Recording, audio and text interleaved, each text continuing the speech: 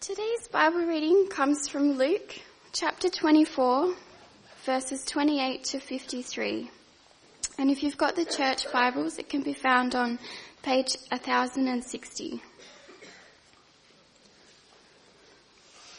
As they approached the village to which they were going, Jesus continued on as if he were going farther. But they urged him strongly, "Stay with us, for it is nearly evening. The day is almost over." So he went in to stay with them. When he was at the table with them, he took bread, gave thanks, broke it, and began to give it to them. Then their eyes were opened, and they recognized him, and he disappeared from their sight. They asked each other, "Were not our hearts burning within us while he talked with us on the road and opened the scriptures to us?" They got up and returned at once to Jerusalem. There they found the 11 and those with them assembled together and saying, "It is true, the Lord has risen and has appeared to Simon." Then the two told what had happened on the way and how Jesus was recognized by them when he broke the bread. While they were still talking about this, Jesus himself stood among them and said to them, "Peace be with you." They were startled and frightened, thinking they saw a ghost. He said to them, "Why are you troubled, and why do doubts rise in your minds? Look at my hands and my feet. It is I myself. Touch me and see. A ghost does not have flesh and bones, as you see I have." When he had said this, he showed them his hands and feet. And while they still did not believe it because of joy and amazement, he asked them, "Do you have anything here to eat?" They gave him a piece of broiled fish, and he took it and ate it in their presence. He said to them, "This is what I told you while I was still with you. Everything must be fulfilled that is written about me in the law of Moses, the prophets, and the Psalms."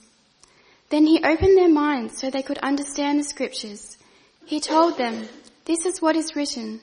The Messiah will suffer and rise from the dead on the third day, and repentance for the forgiveness of sins will be preached in his name to all nations, beginning at Jerusalem.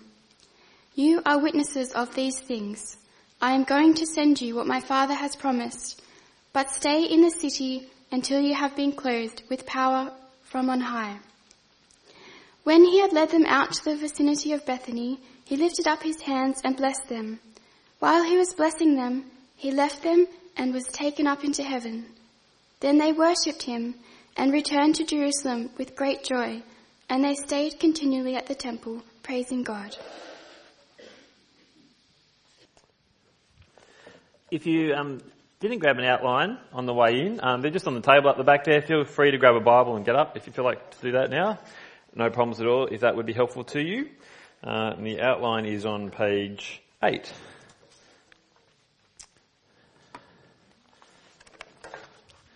I'm going to ask God to help us understand his word and to help us to be bold in our life serving him. Heavenly Father, we give you great thanks for this morning we've already had. It's been a great joy to have the privilege to be here, to see Beck's baptism and the transformation you have done in her life. We now consider your word again, the privilege we have each week. We ask now that maybe we can once again be challenged by your word to be bold for mission. Amen. Now, sometimes your plans in life to be bold don't go the way you hope. Don't know if that's you, but it's certainly me. When I first started at university, I studied occupational therapy. People know what occupational therapy is? Yes, no? It's pretty much a female profession. I went to an all-boys school. So I went to an all-boys school for my time, start studying occupational therapy, and I was quite a reserved person. I wasn't a very outgoing type of person. I didn't have heaps of friends or was the life of the party. I like to fly under the radar. And I thought, I'm going to university, I'm going to actually be bold, I'm going to make friends, I'm going to talk to lots of people, even females, and I was ready to go. It's uni time. Very first day I turn up, very first person I speak to says to me, hi, are you the guy studying occupational therapy? I said, yeah. So you're the only guy in the whole course doing it? Well, you know how sometimes I accidentally crack a high-pitched voice? That was one of the highest yeses ever that I've ever done in my life. And instead of being bold and talking to people, I turned, ran and walked away and freaked out for quite a while until I found out there was actually 8 guys out of 60 of us and it wasn't as bad as I first thought. And it actually some great friends and a great time. But man, all my plans of being bold went out the window completely. I reckon that's a little bit what being bold as a Christian sometimes is like. We want to be, but when it comes to it, it's just, for whatever reason, hard, and we struggle with it. What I'd love us to see today, I'd love us to kind of lower the bar a little bit and stir your heart, if your heart hasn't already been stirred today. That's what I want us to do as we think about this topic, being bold in mission. If you're new or visiting today, it's actually, you might think, I'm not really particularly interested in this. But actually, if you're intrigued about what matters to Christians, this is actually not a bad topic for it.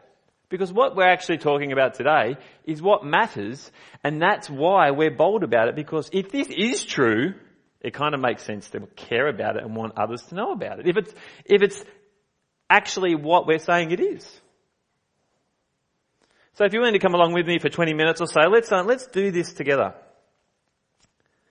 But what are we talking about when we talk about bold in mission? Because in this discipleship series, we've been talking about a whole bunch of different things, and it's been quite helpful. We've started with grace, God doing everything for us that we don't deserve, and being devoted to Jesus, grounded in the Bible, the scriptures, dependent in prayer last week, being generous people in the way we give, all of these things. And now we're talking about mission. What do we mean?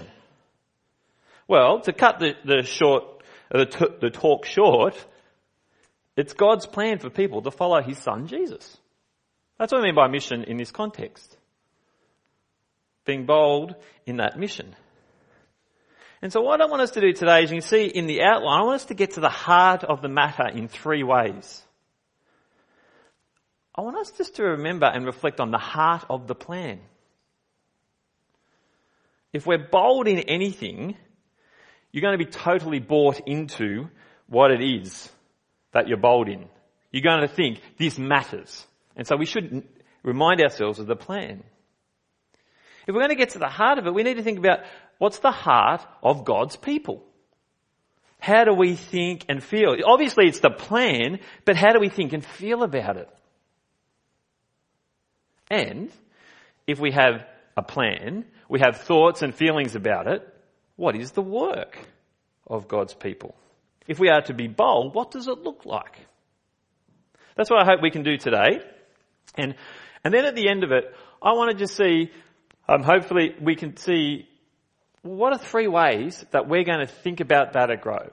That I have mentioned before, but I really want to highlight today, even want to highlight at our AGM afterwards. I'd love all of you to hang around for it if you can, because I think it'll be helpful for you finding out about what's going on for our church. Let's have a look at the first one. The heart of the plan. See, when Jesus came, what was his plan? What did he come to do? Well, you may know that in the Bible there are 4 stories of Jesus' life. There are 4 biographies. And each one of these is very clear on the plan. Maybe focused in a different way, but the one plan is explained each time. Let me just give you a snapshot to see this plan through different passages. I'll put them up on the screen. Hopefully, there we come. In John's Gospel, when John's Gospel started, John spoke about John the Baptist. And when John saw Jesus coming, the guy who was preparing the way for Jesus, what did he say? Look, the Lamb of God who takes away the sin of the world. That's what Jesus came to do. So, the whole Gospel of John, why was it written? Well, we find out, he actually tells us very blatantly. It says it there. Jesus performed many other signs in the presence of his disciples, which are not recorded in this book, but these are written that you may believe that Jesus is the Messiah, that is God's chosen one, the Son of God, and that by believing you may have life in his name. The plan is believing in Jesus because of what he's done, taking away the sins of the world.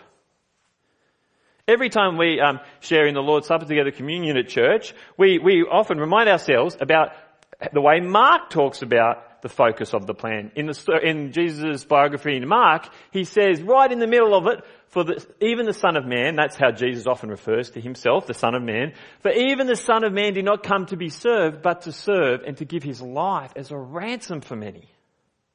So that is the plan. Right at the beginning of Mark's Gospel, we find out Jesus come, and what kind of words does he enter? Well, we say, 1:15, the time has come, Jesus said. The kingdom of God has come near. Repent and believe the good news. Turn back to me and believe the gospel. That's what good news is. The gospel about him. And so the heart of the plan is that God has a kingdom that's coming. And so Matthew, Mark, and Luke really do focus in on the idea of a kingdom of God coming in different ways, all through their Gospels. And so in the big biography of Jesus in Matthew, one of the bigger ones, we read Jesus started his ministry. What did he talk about? What was the central focus? From that time on, Jesus began to preach, repent, for the kingdom of heaven has come near. Do you get an idea of the plan? And then we get the reading that we had today in Luke 24. And this is where I just want us to pause and see this plan just in a little bit more detail. You see, in Luke 24, after Jesus had risen from the dead, revealed himself to many people and disciples, as they kind of had, we saw a little snippet of that today, what we actually see, Jesus says something very significant to them. He says to them, this is what is written. Actually, I'm going to pull it out in my Bible and draw it out for us. He says, this is what is written. The Messiah will suffer and rise from the dead on the third day. And repentance and for the forgiveness of sins will be preached in his name. To all nations, beginning at Jerusalem, you are witnesses of these things. What Jesus said after he died and rose from the dead in Luke's Gospel is, this whole book that we now have, and for them, all of Israel's history, the whole book is actually pointing to him and what he's just done. That's what he tells them. So if we're to understand what life is about according to Jesus, we actually see that it's all pointing towards that he needed to suffer, that he needed to die and rise again. And the beauty of God's revelation to us in his word is it is revealed to us in great depth and detail in many different ways, with many different ways of understanding it, like we've seen already, taking away sins, being a ransom, all of these kind of ideas, which is saying that Jesus has died instead of us. He's dealt with our rejection with God and taken it upon himself, even though he was perfect. And he was God become flesh, as John says in the beginning of his gospel. That is God's plan. That he himself would deal with our rebellion, as Beck so wonderfully shared with us today. That he would suffer, die and rise. That is why Easter is not just a thing that, it happened or it didn't happen or whatever. That if it truly happened, then all of life is centered around that moment. It's a spectacular thing. But not only does he say that it's all about that, and that's about his death and resurrection, Jesus says at the end of Luke's Gospel, he says, and that is so, what happens to my people is that there will be repentance and forgiveness of sins. That kind of Christian-y word, repentance, is a beautiful word because it quite simply means I'm going this way, and because of what Jesus has done, I turn around. Repentance is simply turn and go another way, to turn back. Actually, we've turned away from God and rejected him, and repentance, because of what Jesus has done, means we turn back to God and live for him, serving him. That is the plan. God's people, humanity, was made to serve him, and we don't, so the plan is to turn back, repent. And for that to happen, our problem with God needs to be dealt with, and God forgives us. Forgiveness is an extraordinary thing. I'm sure you've had times in your life where you've found it so hard to forgive someone. I'm sure that's the case, as it has been for me. And there's been times when maybe you've desperately needed someone to forgive you and you're not sure whether they will because you can't twist their minds to make it happen. You can only ask for forgiveness. Well, the Lord of all died for us, rose again, and then offers forgiveness to those of us, humanity, who have rejected him far worse than anything that we have done to each other. That is what he's done, and that is his plan. And so his plan is not just that that's what's happened. We see there it says this will be preached in his name, that this will be made known. This will be spoken about like it has been this morning. It is as we open up God's word now. This is going to be known. And it started with God's people of old, Israel, going to all the nations. And here we are on the other side of the world, 2,000 odd years later, and the gospel of Jesus is being proclaimed to all the nations. That is the very heart of the plan. And if we're a follower of Jesus, we wholeheartedly believe it, and the plan itself stirs us to be bold. The better you know a plan, the better you know it matters and you're committed to it. In our house, we have this thing with our kids called BLC. Every day after school, BLC. Bag, put away. Lunchbox, put in the kitchen and unpacked. Clothes changed. We have a scale of success with BLC. But Fridays, we have better success. Do you know why? Because the kids know the plan on Friday. Friday is movie night.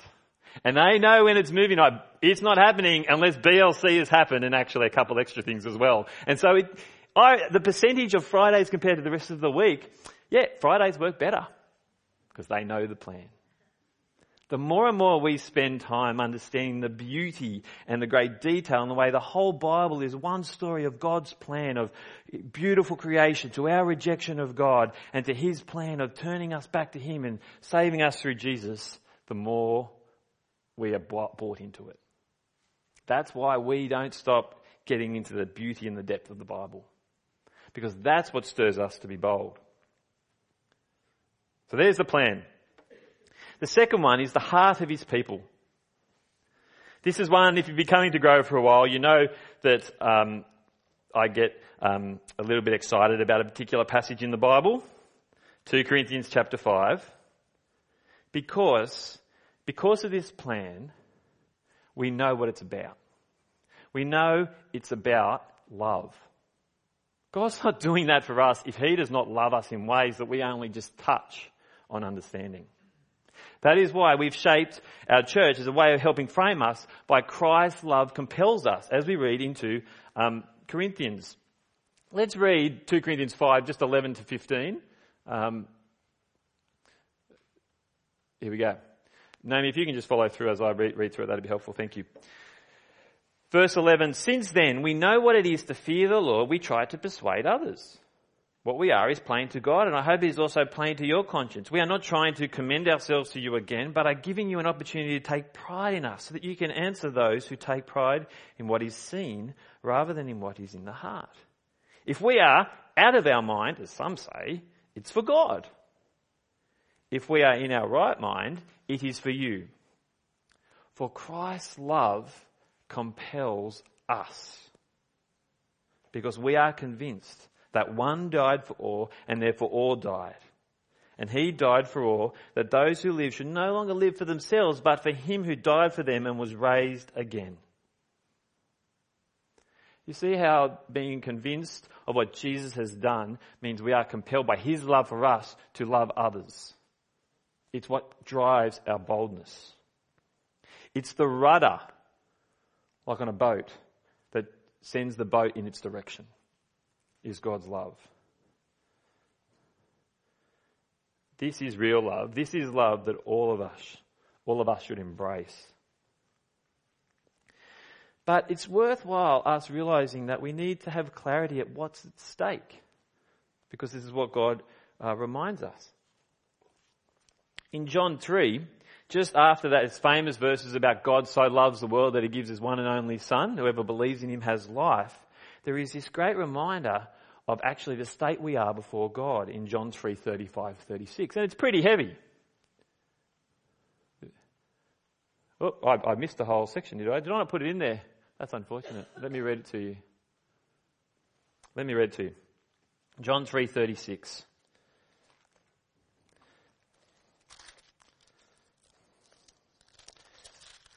We read,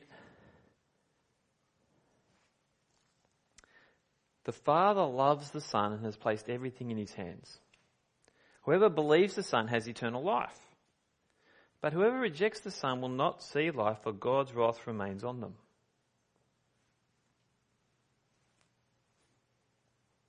That's serious words, but that's because Jesus has come to say the offer of love that I have through the cross is for everyone, but we have a problem.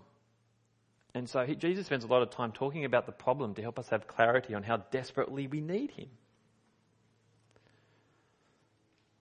Imagine if one of my daughters, Chloe, cracked her tooth, as she has recently, and cracked her tooth. And she says to me, "Dad, my tooth is killing me. Can I get someone to help me with the tooth?" And I say, no, that's all right. And in tears she says, Dad, is there anyone who can fix it? And I'm, no, not really. Is there like a tooth kind of doctor person? No, I don't think so. I just need someone to give me something for the pain. Dad, it's really hurting me. Maybe a filling? I've just got this idea that maybe you get fillings for your teeth. Do you know if anyone can do that? And I at every point just say, there's nothing that can fix it. That would not be a good idea as a dad, because there is someone who can fix it. And you'd never do that. But here is a God and Lord of all saying there's a problem, and I want you to see the problem because I'm going to fix it for you. And so he wants us to have clarity. So the heart of his people is to have clarity and to be compelled by love. And so, when we see the plan, we see that our heart is for the Christ's love that compels us. What is the work of his people? Well, quite simply, God has given us the privilege to be part of the work. He could have done it in all sorts of ways, but he wants us as his people to be part of it. If you can find Matthew 28, Naomi, if that's there, flick that up for us. Thank you. In the end of Matthew's gospel, it's beautifully put, where it says, Jesus came to them and said, "All authority in heaven and on earth has been given to me. Therefore go and make disciples of all nations, baptizing them in the name of the Father and of the Son and the Holy Spirit, and teaching them to obey everything I've commanded you. And surely I am with you always to the very end of the age." Jesus says, go, make. It's not now just embrace my love in some kind of wishy-washy, all over me kind of sensation. It's, as my disciples, you go and make disciples. That's why Christians actually care about having opportunities to offer the gospel. Disciples making disciples, or followers of Jesus making followers of Jesus. This is what we see. It's what's happened today. As many people have worked in Beck's life, and to the point where Andrew met Beck and invited her here, and many wonderful people have shared with Beck to help her work it through.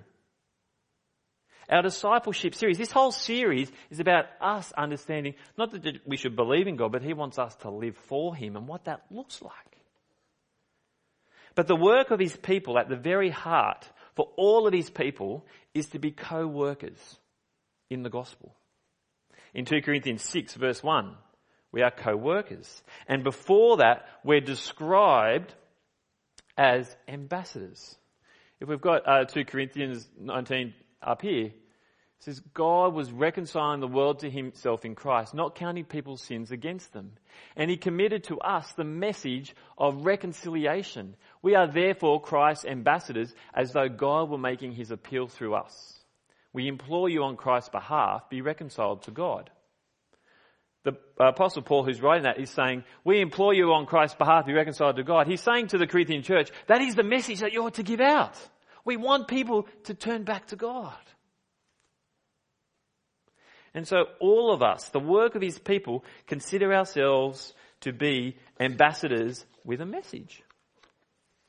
That's what the gospel drives us to. So I could spend ages talking about it. I love this topic, right?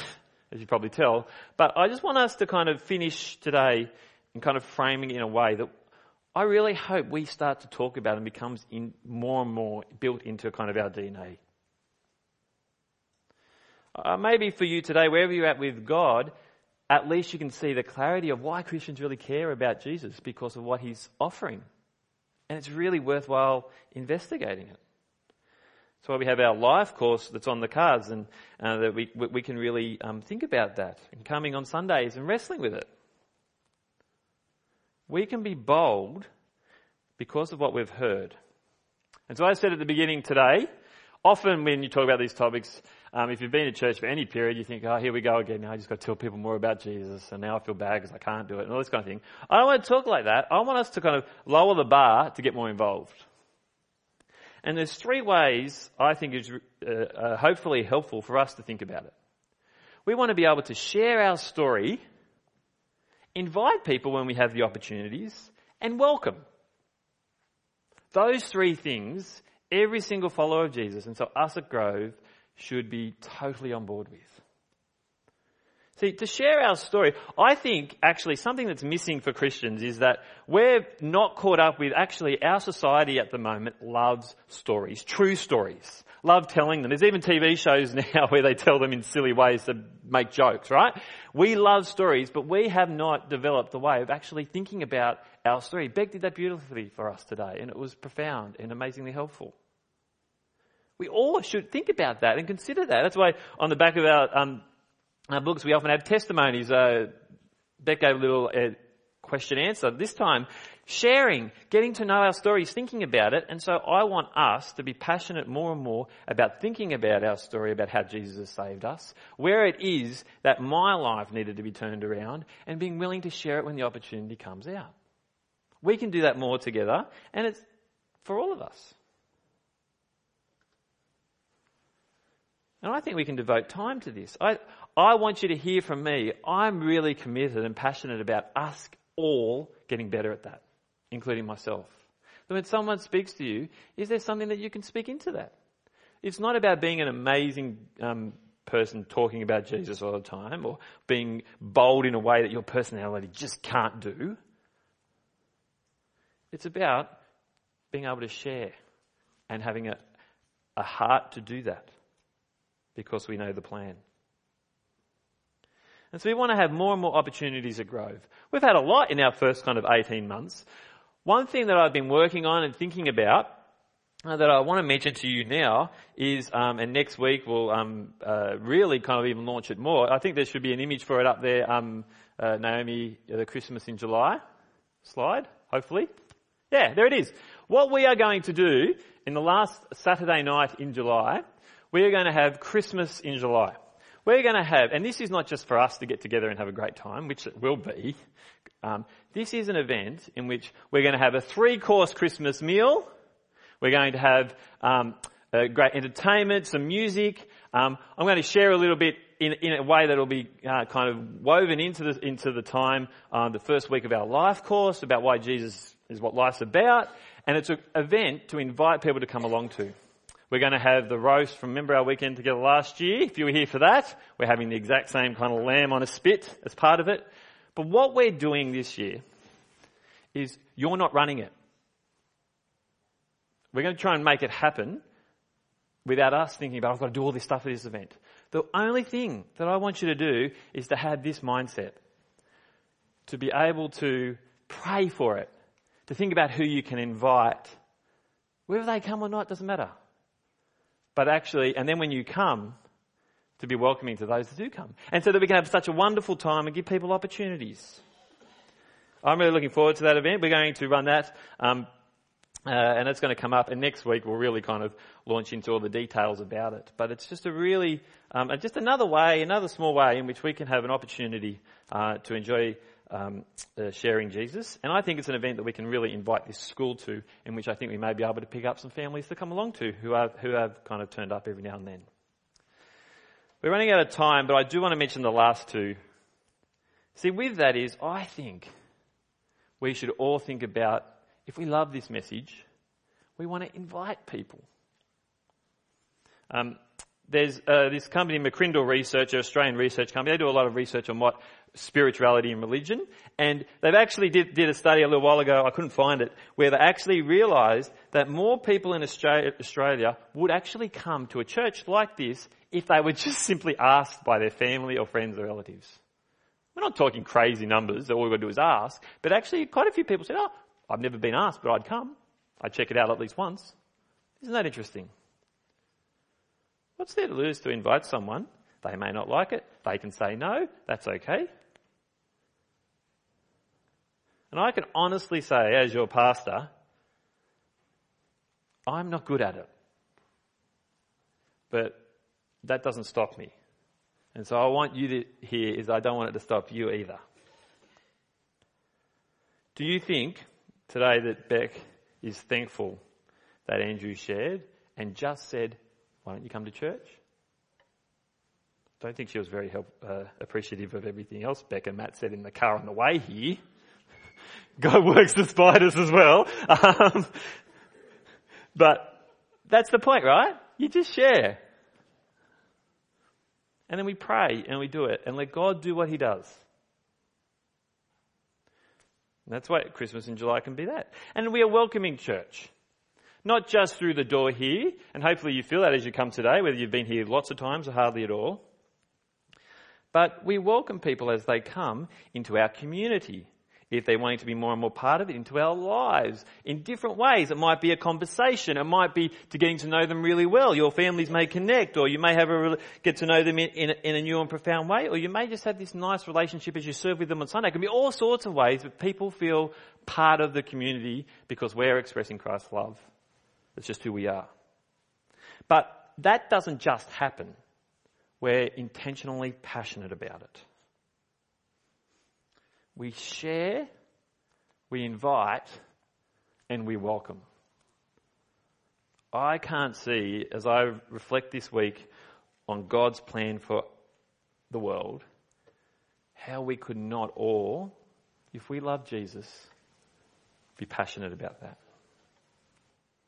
Let me pray.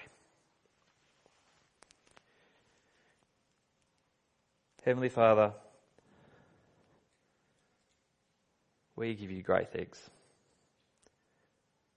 that we have life in your Son. We just pray that you'll give us more boldness, that we'll see Jesus, be able to share our story, invite people and welcome them. We thank you for everything you've done for us in him. Amen.